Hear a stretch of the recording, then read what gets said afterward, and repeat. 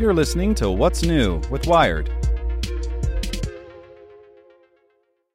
With the Lucky Land Slots, you can get lucky just about anywhere.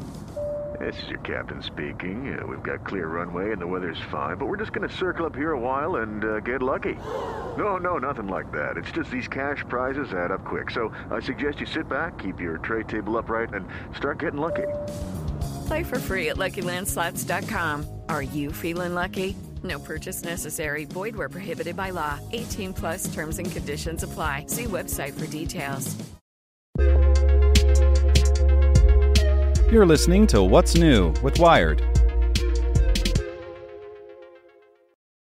It's Monday, October 17th. I'm Zeke Robison.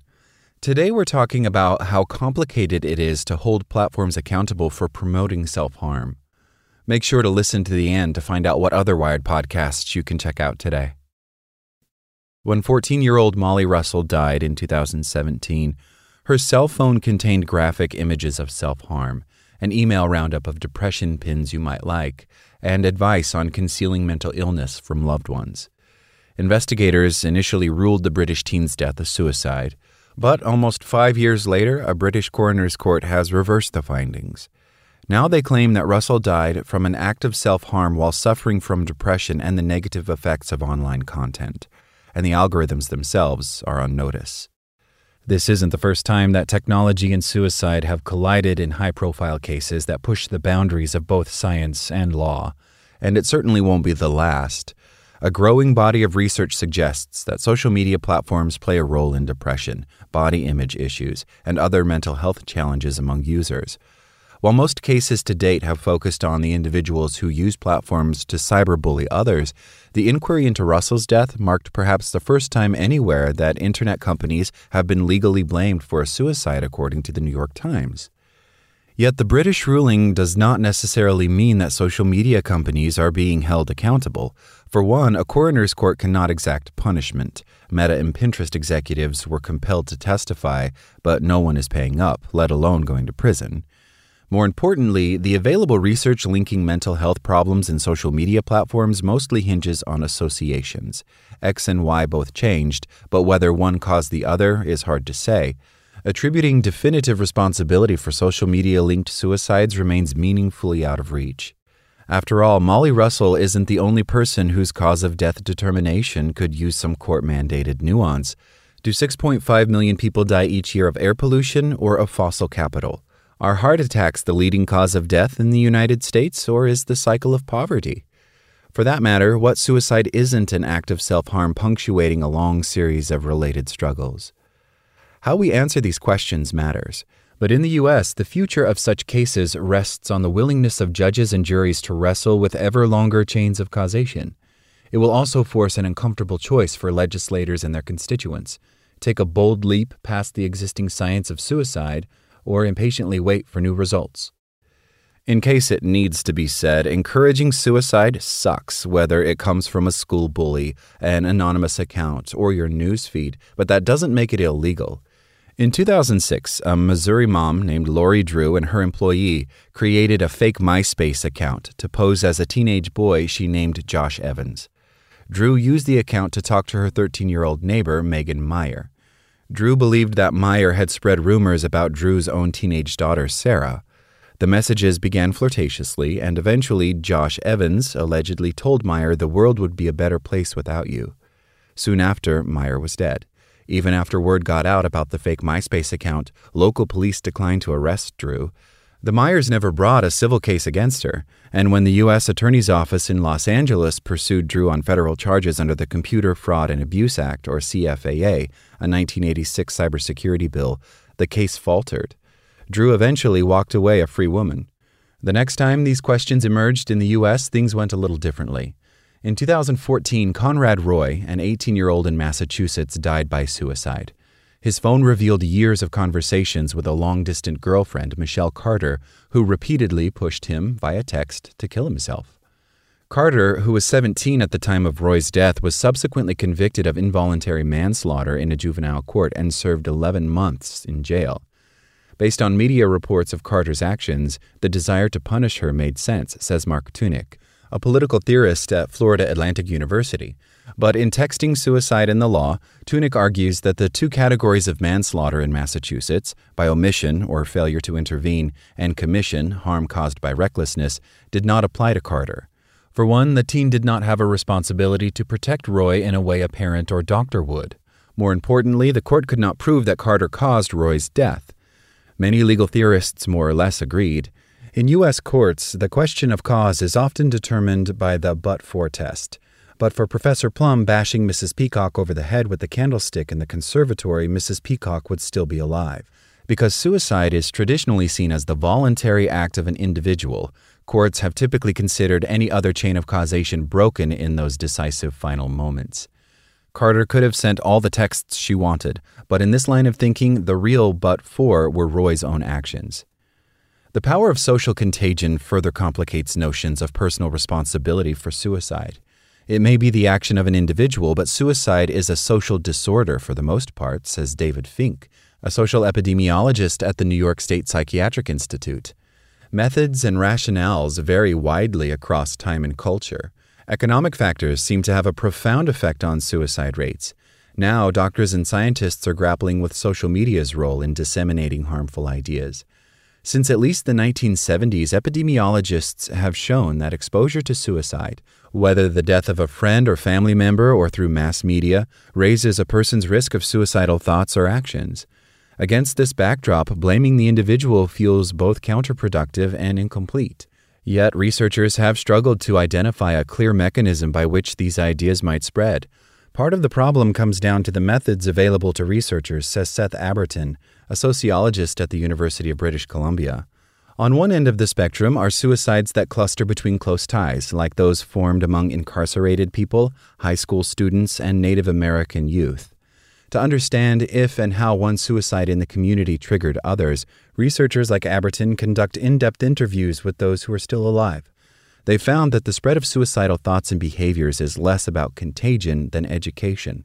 Like learning to play chess or taking up smoking, people who die by suicide appear to teach those around them a new way to think about their distress, the means for suicide, and more.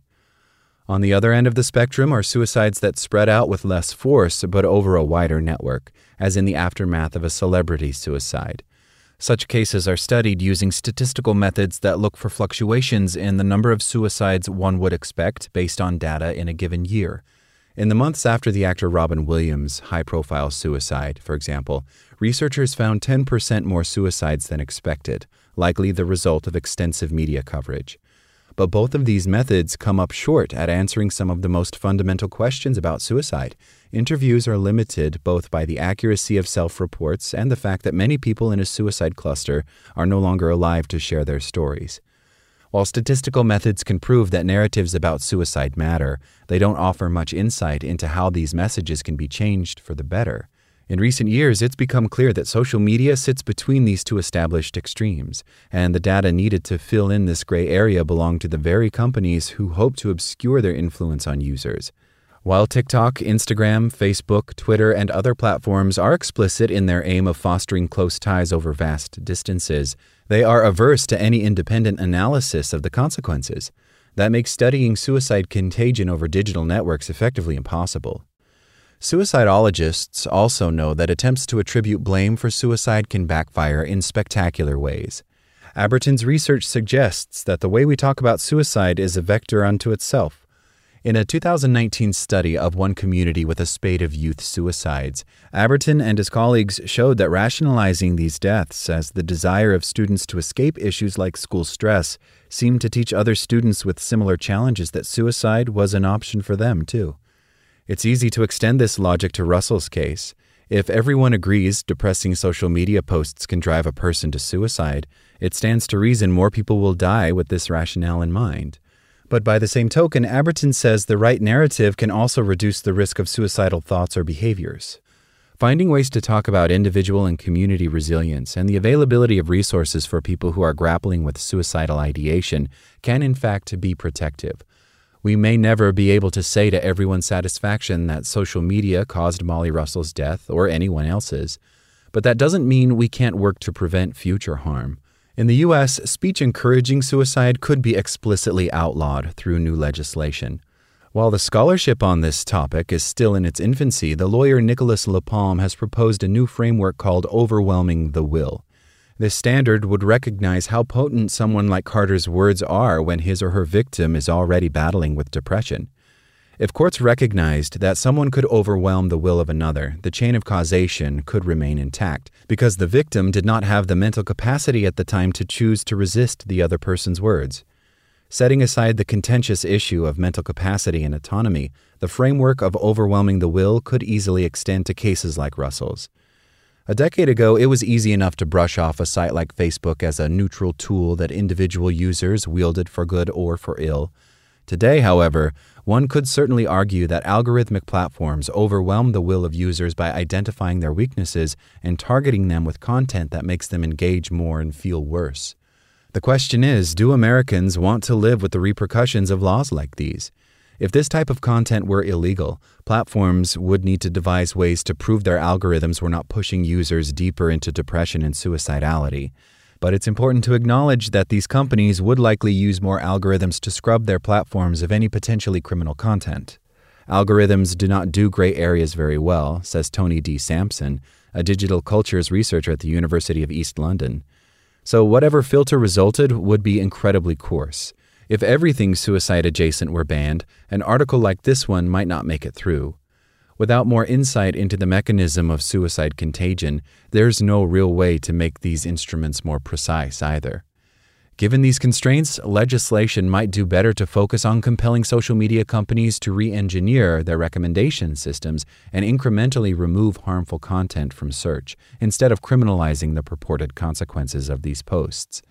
Crucially, governments must also compel social media companies to turn data over to independent researchers who can use their findings to guide more precise bans on content and perhaps even identify positive ways that these platforms can support users struggling with suicidal thoughts or behaviors.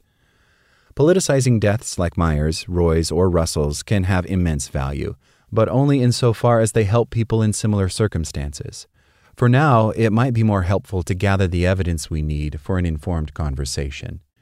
If you or someone you know may be contemplating suicide, call the Suicide and Crisis Lifeline at 988 for support. Make sure to check out our other Wired podcasts. Today in Wired Business, we look at Alex Jones. The InfoWars host now knows the cost of free speech. But does the landmark judgment signal a crackdown on disinformation? Checking in on Wired Science, we look at why it's time to treat housing insecurity as a health risk. And on Wired Security, we look at Google's Pixel 7, which packs a beefed-up security chip and plans to release a built-in Android VPN. Listen to these stories and more at wired.com/podcasts. Thanks for listening to Wired. Check back in tomorrow to hear more stories from Wired.com. Hello, it is Ryan, and we could all use an extra bright spot in our day, couldn't we? Just to make up for things like sitting in traffic, doing the dishes, counting your steps, all the mundane stuff. That is why I'm such a big fan of Chumba Casino. Chumba Casino has all your favorite social casino-style games that you can play for free anytime, anywhere with daily bonuses. That should brighten your day a little. Actually, a lot. So sign up now at ChumbaCasino.com. That's ChumbaCasino.com. No purchase necessary. VGW Group. Void where prohibited by law. See terms and conditions. 18+.